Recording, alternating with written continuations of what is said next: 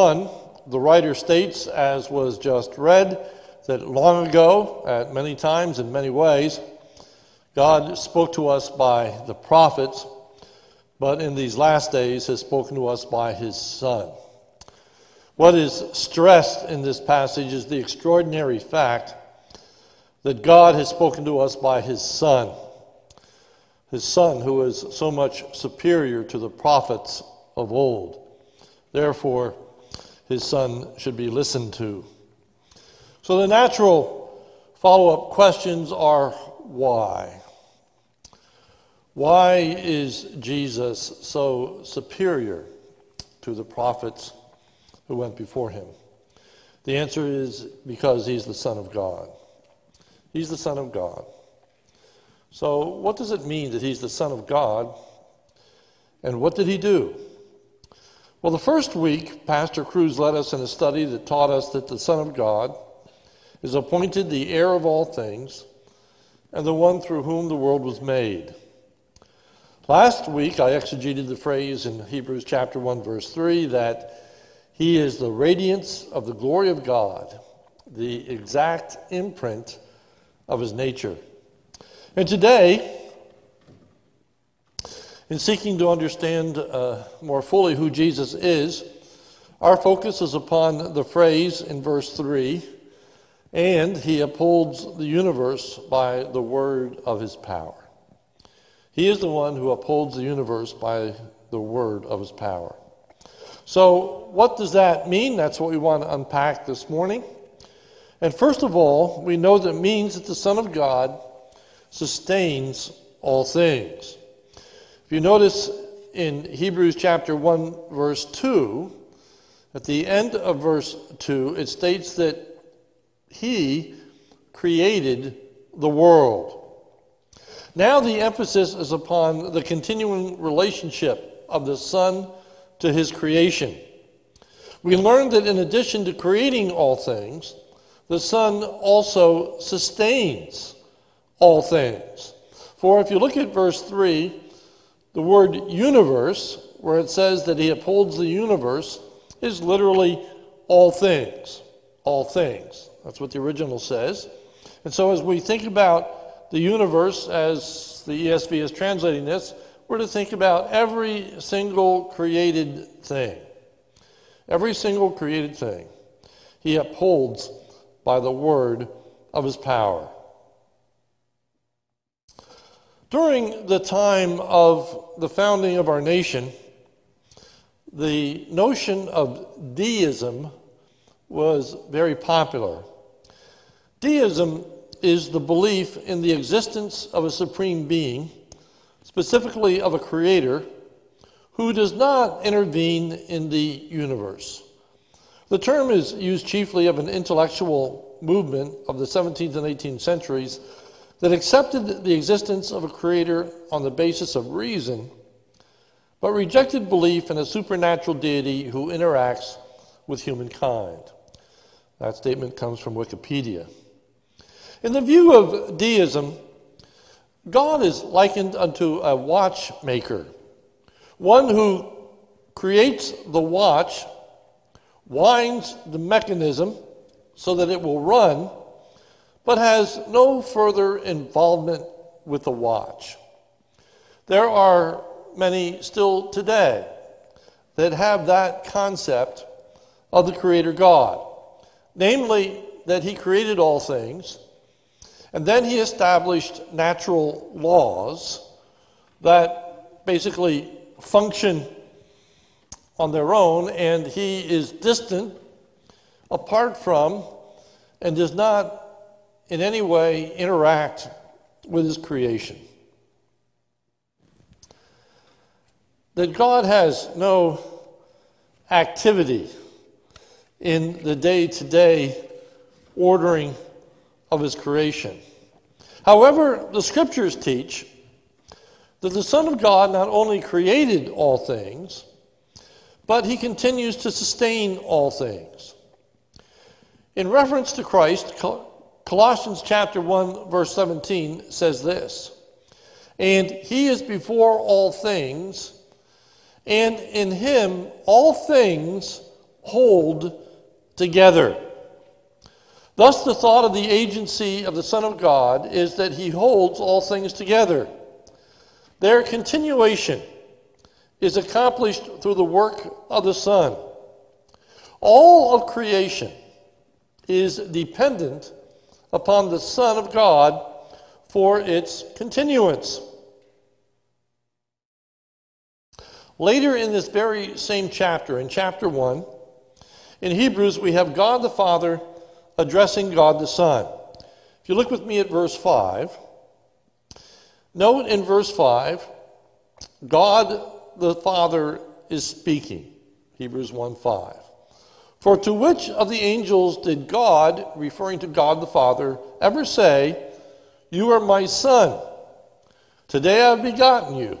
Or again, "I will be to him a father, and he shall be to me a son"?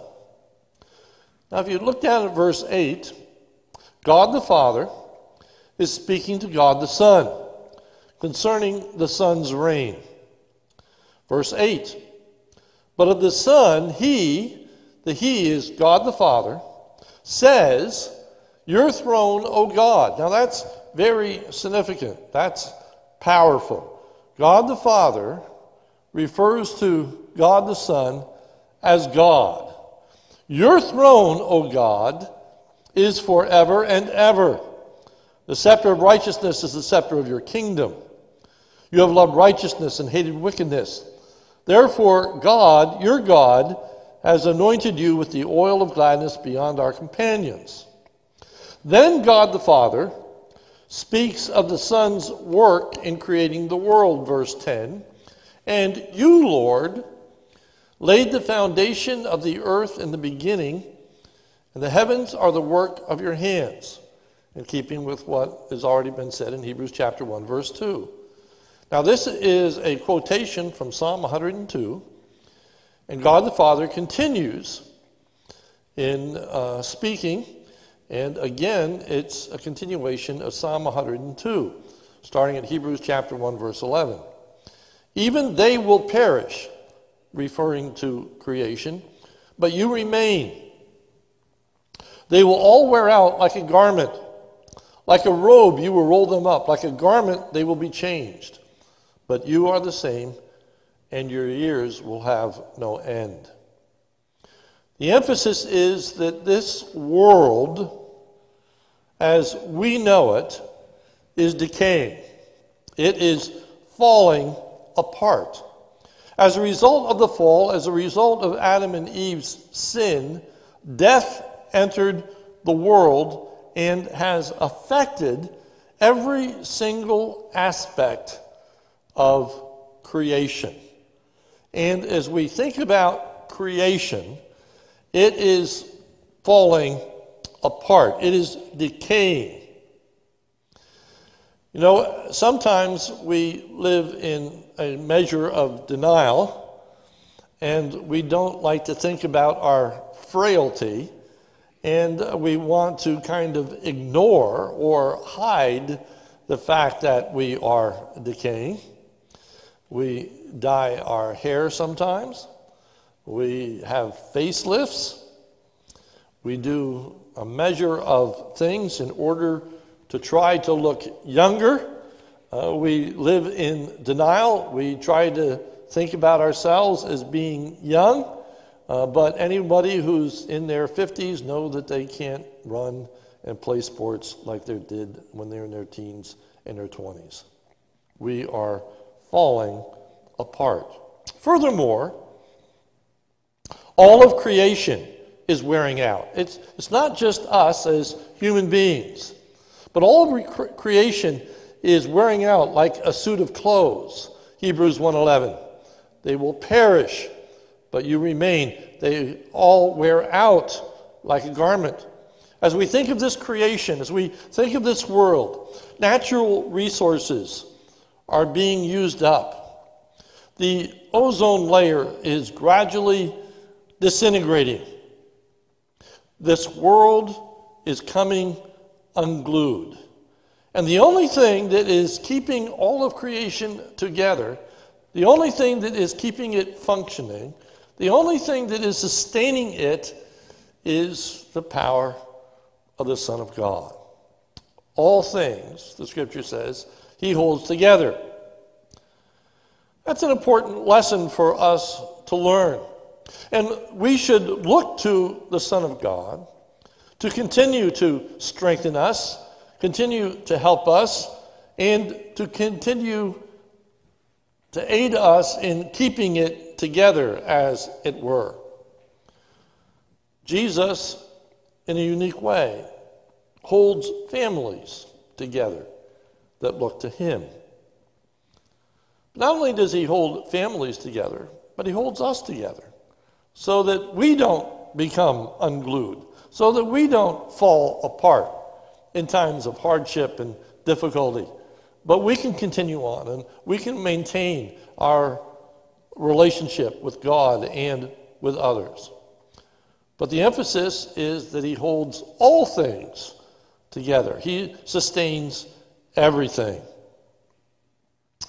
And in this passage, we are to remember that that one who holds all things together is the one through whom God the Father has spoken to us. And therefore, we should listen to him. We should seek his guidance. We should seek his help. We should honor his word. But it's more than the fact that he merely holds things together. When I say merely, certainly that is an incredible function of the Son of God. But it isn't just the fact that he's holding the things together. But it's talking about the way in which he does so.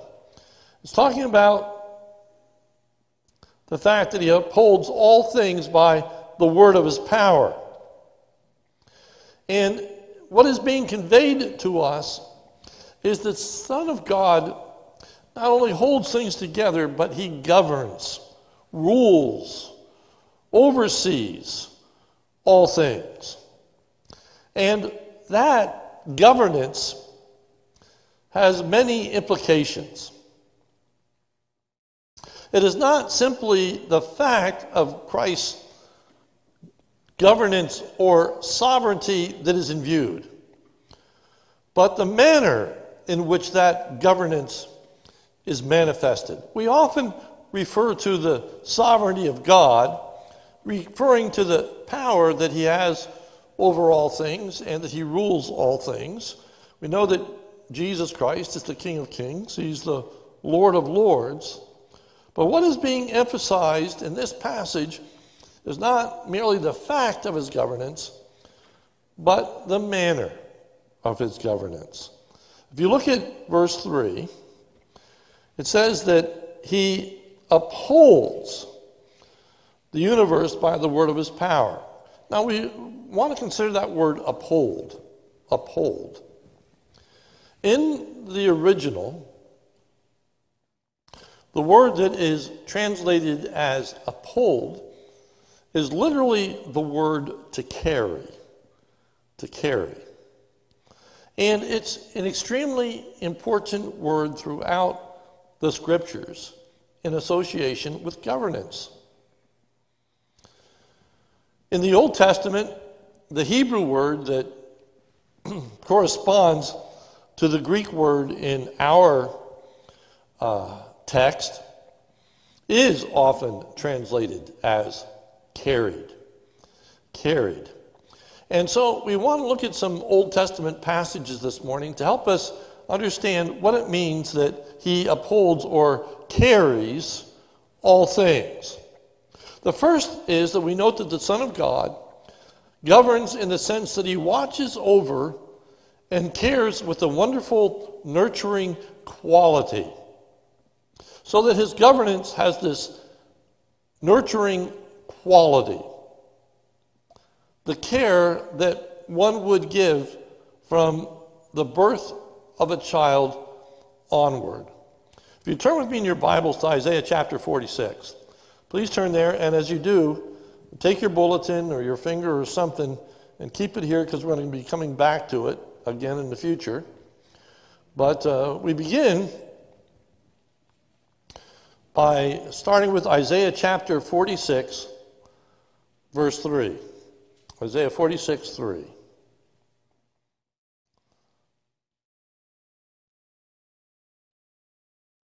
Reading at Isaiah 46, verse 3. Listen to me, O house of Jacob, all the remnant of the house of Israel, who have been born, that's to be carried, by me from before your birth. So God is watching over, protecting the house of Jacob even before they are born, even as they are carried in the womb, even as they are conceived. Born by me from before your birth, end of verse 3, carried from the womb, that is corresponding to our word, upholds, carried from the womb. Verse 4, even to your old age, there's that sustaining aspect. Here is that continuation. From birth even to your old age, I am he. And to gray hairs, I will carry you. That's our word. I have made and I will bear. I will carry and will save. So here is this aspect of God who carries his people from even before the time that they're born, right up unto their very elderly age. And the promise is that he will save, he will deliver, he will help, he will come to their aid. He will come to their aid. Listen to how this same word is used with Moses in connection to his oversight, governance of the children of Israel. You don't need to turn there, just listen. But now I'm reading from Numbers chapter 11, starting at verse 11. Moses said to the Lord, "Why have you dealt ill with your servant? And why have I not found favor in your sight, that you lay the burden of all this people upon me? Did I conceive all this people? Did I give them birth, that you should say to me, carry them in your bosom, as a nurse carries a nursing child, to the land that you swore to give to their fathers?" So here, Moses is lamenting the responsibility that God has given Moses to govern the children of Israel, to provide for them, to protect them, to do all these things. And he describes it in this way of like a nurse carries a young child and brings them, he says, to the land that is sworn to give to their fathers. So there's that aspect again of continual care, continual oversight, continual direction, but in a very compassionate and nurturing way. That is the first way in which we're to understand Christ's governance over all things. That which he created, he continues to carry. He continues to nurture. He continues to develop. He continues to watch over. Secondly, the Son of God governs by personally accepting the responsibility to meet the needs of his people. The Son of God makes our problems his problems. He's not aloof. He's not afar off. And he certainly is not indifferent to our needs. Sometimes you hear about leaders, rulers, people in authority, and we speak of them as being insensitive or impervious to the needs of their people. They have a deaf ear. They don't understand what is happening to those that they are overseeing, that they are ruling over. Sometimes these earthly rulers are indifferent and seemed to care less. But we find out that Jesus fully identifies with the needs of his people. And not only does he identify with them, not only is he aware of them, but he takes personal responsibility for meeting those needs. And certainly salvation is the greatest example of that. And going on in Hebrews chapter 1, verse 3, it goes on to say, he upholds all things by the word of his power. And when he had by himself purged our sins, sat down at the right hand of the majesty on high. It's referring to salvation. It's referring to this governance of the world. And he uses that governance to provide salvation for us. You don't need to turn there, but listen to the very familiar words of Isaiah chapter 53, verse 4, that says this, surely he has borne our griefs and carried our sorrows. Carried our sorrows. Remember back in Hebrews chapter 1, verse 3, this aspect of upholding is really the word to carry. And so it says that he carried our sorrows, meaning that he took our sorrows upon himself. He took our need of salvation upon himself. He was concerned, and in his governance brings this provision to bear by his own self-sacrifice. So he's willing, as the Son of God, to make personal sacrifices in order to meet the needs of his people and his creation in total. We use as our call to worship this morning, for unto us a child is born, unto us a son is given. His name shall be called Wonderful, Counselor, the Mighty God, the Everlasting Father, the Prince of Peace, all of which to describe the governance, the rule that's been given to this Son. And we find out that he governs by personally accepting responsibility to meet the needs of those whom he governs. And then lastly, we learn that the Son of God governs with a wise plan and agenda. Back to Isaiah chapter 46. Hopefully you kept your finger there. Isaiah 46, and I'm now going to pick up with where we stopped in verse 8. Isaiah 46, verse 8.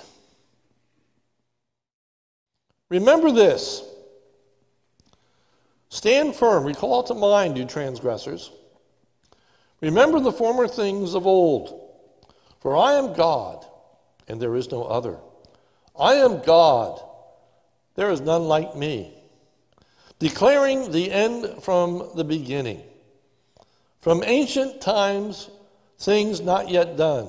Saying, that's an important word we're going to look at in just a moment.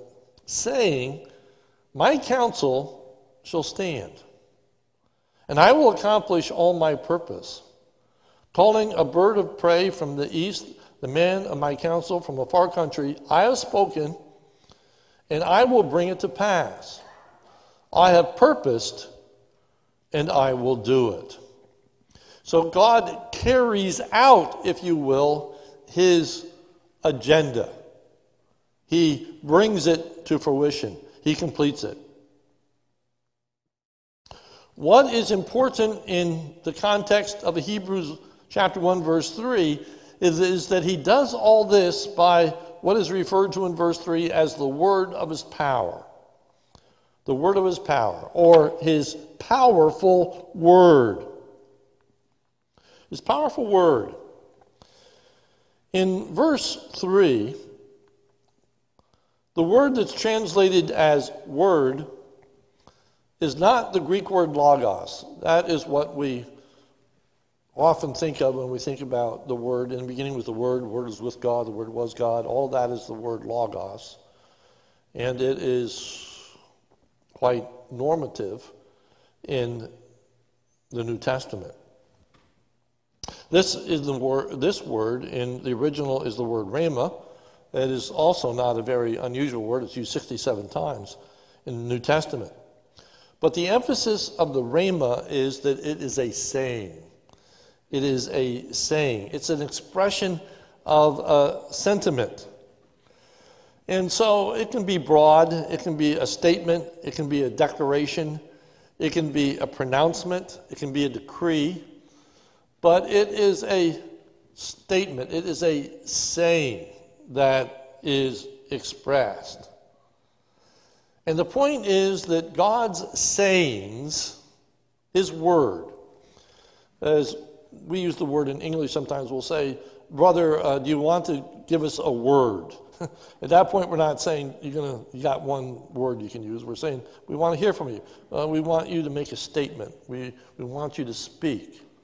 So here the emphasis is on God's saying, what God says. And the idea here is that He upholds everything that He says. Everything that He says, He's going to do. And He does it by simply the power of saying so, by the power of His statement. His statement in and of itself has power. Whatever He says is going to come to pass, even as He spoke and the world was created. Did not take any effort, did not take any angels, did not take other action. He spoke and this world came into being. His word is going to be carried out. It can't be thwarted. Again, Isaiah 46:8, I have purposed and I will do it. That's important for us to keep in mind because we live in a day and age, a time when even decrees of those who are in authority seem to mean nothing, seem to be almost irrelevant. If you think of government at almost any level today, executive orders, statements, decrees are routinely ignored. When we think of powerful institution, we think of courts and the decisions that they are making.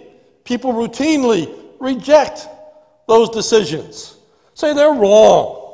They don't apply to us. They are not meaningful to us. It is common when people in authority speak to us and tell us what to do. We say, why? We don't need to do that. And then we ask the question, what are you going to do about it? If we just don't listen, what are you going to do? How are you going to enforce it? How are you going to make it impact or impinge upon my life? Why should I listen to any authority?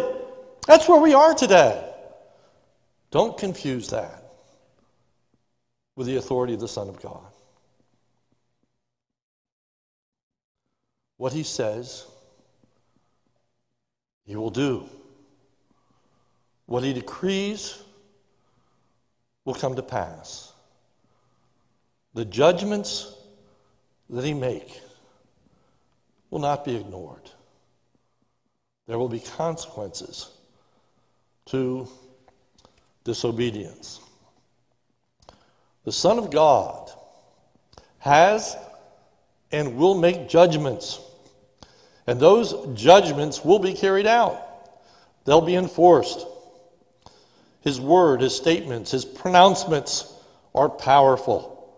They are not empty or in vain. Turn with me to John chapter 5. John chapter 5. Jesus speaking. John chapter 5. Looking at the powerful word of Jesus. John chapter 5, starting at verse 21. For as the Father raises the dead and gives life, so also the Son gives life to whom He will. Verse 22, for as the Father judges no one, but has given all judgment to the Son. The Son has complete governance.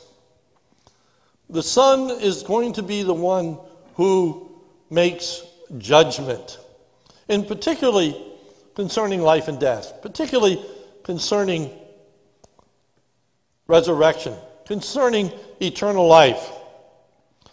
The intended purpose is given in verse 23 of chapter 5, that all may honor the Son as they honor the Father. So we should think of the Son in the same way that we think of the Father. He is worthy of all glory, honor, and praise. He is worthy of all worship. He is on the same plane, if you will, as God the Father.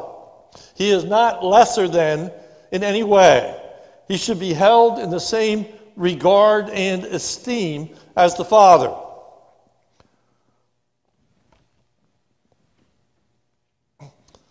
Now there is a statement, verse 24. Truly, truly, I say to you, a repetition, so that we would understand that what Jesus says is truth. It is reliable. You can count on it. You can bank on it. You should listen to it. God, who at sundry times and in divers manners spoke in time past, has in these last days spoken to us through his Son. Listen to what his Son says, verse 24. Truly, truly, I say to you,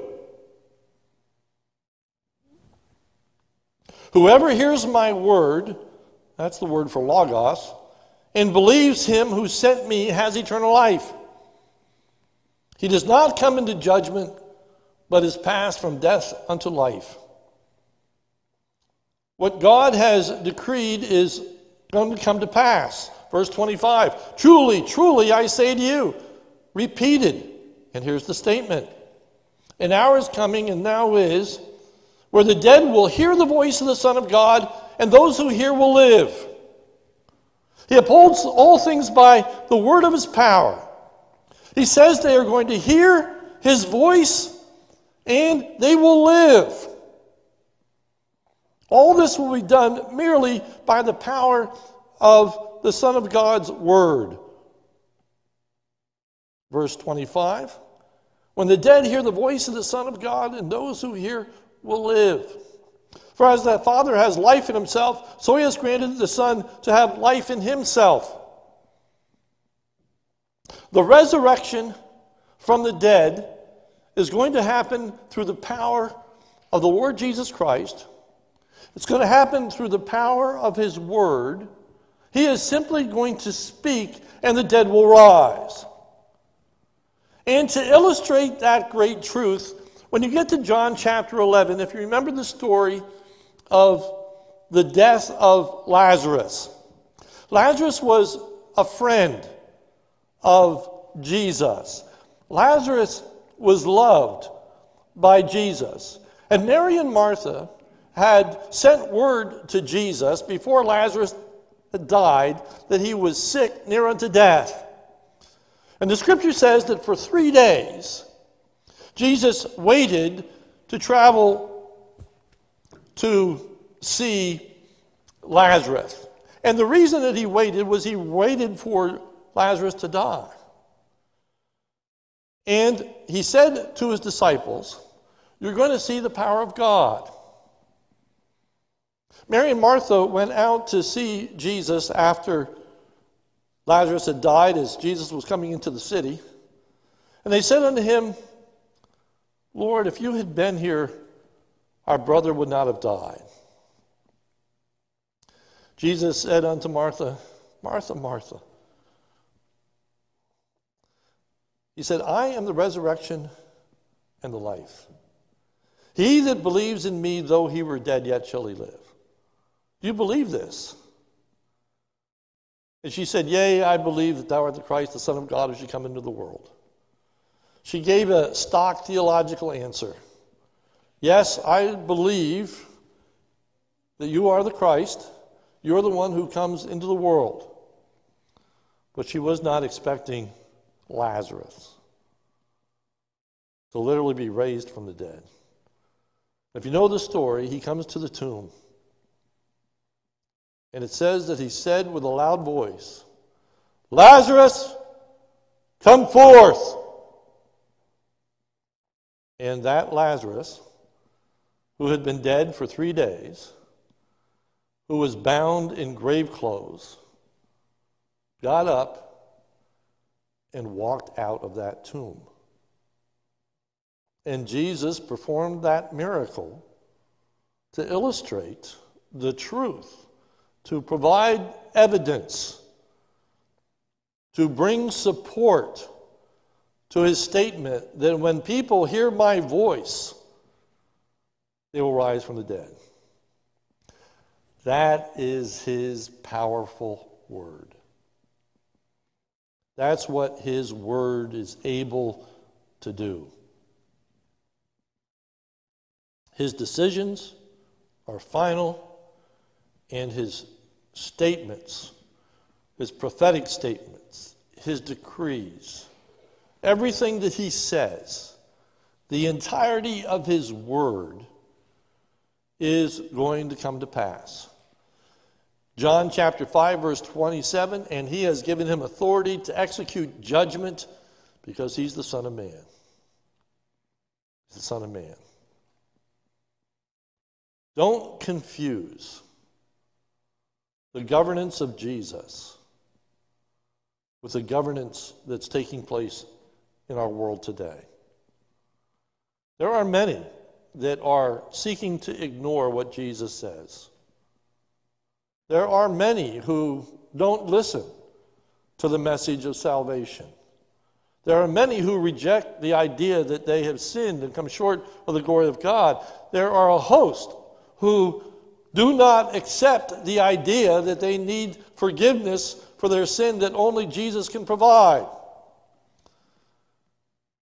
They reject the notion that Jesus' governance is kind and compassionate. They reject the notion that they are dependent upon him for life, even for the sustaining of life today. And they're raising a fist, just as people do to government, and saying, what are you going to do about it? What are you going to do about it? As though there is not going to be any consequence. As though what he says is not going to come pass. As though there is not going to be a day of judgment. As though Jesus died in vain, that he came to die on the cross, but it doesn't have anything to do with eternal life. There is no fear of hell or separation from God. But Jesus' statement will come true. They fail to recognize his grace, his mercy, the long-suffering nature of his Spirit. But his decrees will be enforced, not by an angelic host, not by all of his people rising up and defending his authority, but all judgment has been given unto him. And at the day of judgment, there will be people upon whom he will say, "Depart from me, I never knew you." And that word is enough. And they will be consigned to everlasting destruction, simply by his word. Therefore, first of all, we should marvel that God would speak to us through his Son, that God would reveal his word to us, that God would make statements to us, that God would tell us of our need. He would tell us of our provision. God reveals his plans to us. He reveals the way of salvation. He reveals what is going to happen to the end of this world. He reveals to us that everything that we see around us is ultimately going to be destroyed, that he's going to make a new heaven and a new earth. He tells us the end from the beginning. He informs us. We should prize his word. We should listen to his word. We should meditate upon his word. Through that word, we should learn that he sustains all things. So we should understand our need for a continual relationship to the Word of God. We need to be reading the Scriptures. We need to be praying. We need God to hold us together tenderly, compassionately, as a parent cares for a child. We should marvel that he rules selflessly, personally sacrificing for the needs of his people.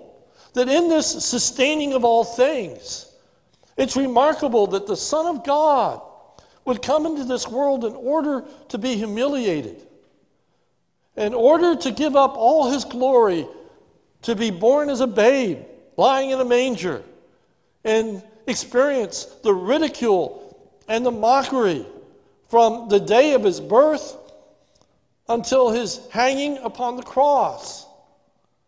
And he does all so that our sins can be forgiven, that we can enjoy peace with God, and that he is going to reconcile all things unto himself, meaning that this creation is going to be renewed and restored one day. He rules wisely with a plan in view, and he rules powerfully. Powerfully just by his word, needing no other agency to accomplish it, dependent upon no one or no other authority, without any effort, without a struggle. No one is going to resist. No one is going to say a word. When the time comes to execute, to carry out his judgment, he will simply speak and it will be done. To illustrate that great truth, if you remember the garden, the night before into the morning of the day of the crucifixion,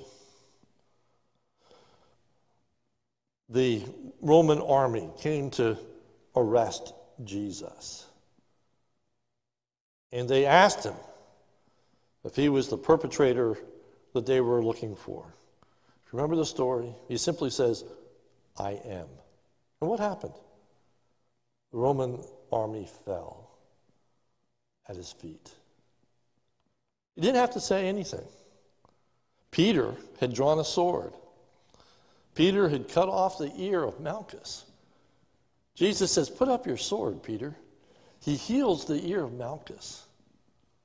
Simply to note and to illustrate for his disciples, all he has to do is speak, and the Roman army falls before him. He sustains, he governs everything simply by his powerful word. Marvel at that word. Respect that word. Value that word. Learn from that word. And most significantly this morning, be comforted by that word.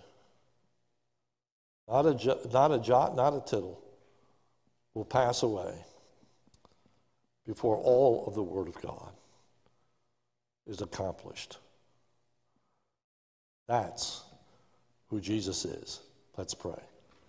Our Father, we thank you for the Son. We thank you for the Lord Jesus Christ, who upholds all things by his powerful word. Lord, may we glorify the Son of God. May we value, cherish, respect, give ourselves to a greater understanding of your word. But Lord, bring to us the conviction, the assurance that even as Jesus said, truly, truly I say to you, that all who hear my voice and listen will rise from the dead. Lord, we thank you for your governance over this world. And we acknowledge your power and the truth of your word, that everything that you have said will come to pass. And no one, no thing will be able to stand against you. For it's in Jesus' name we pray. Amen.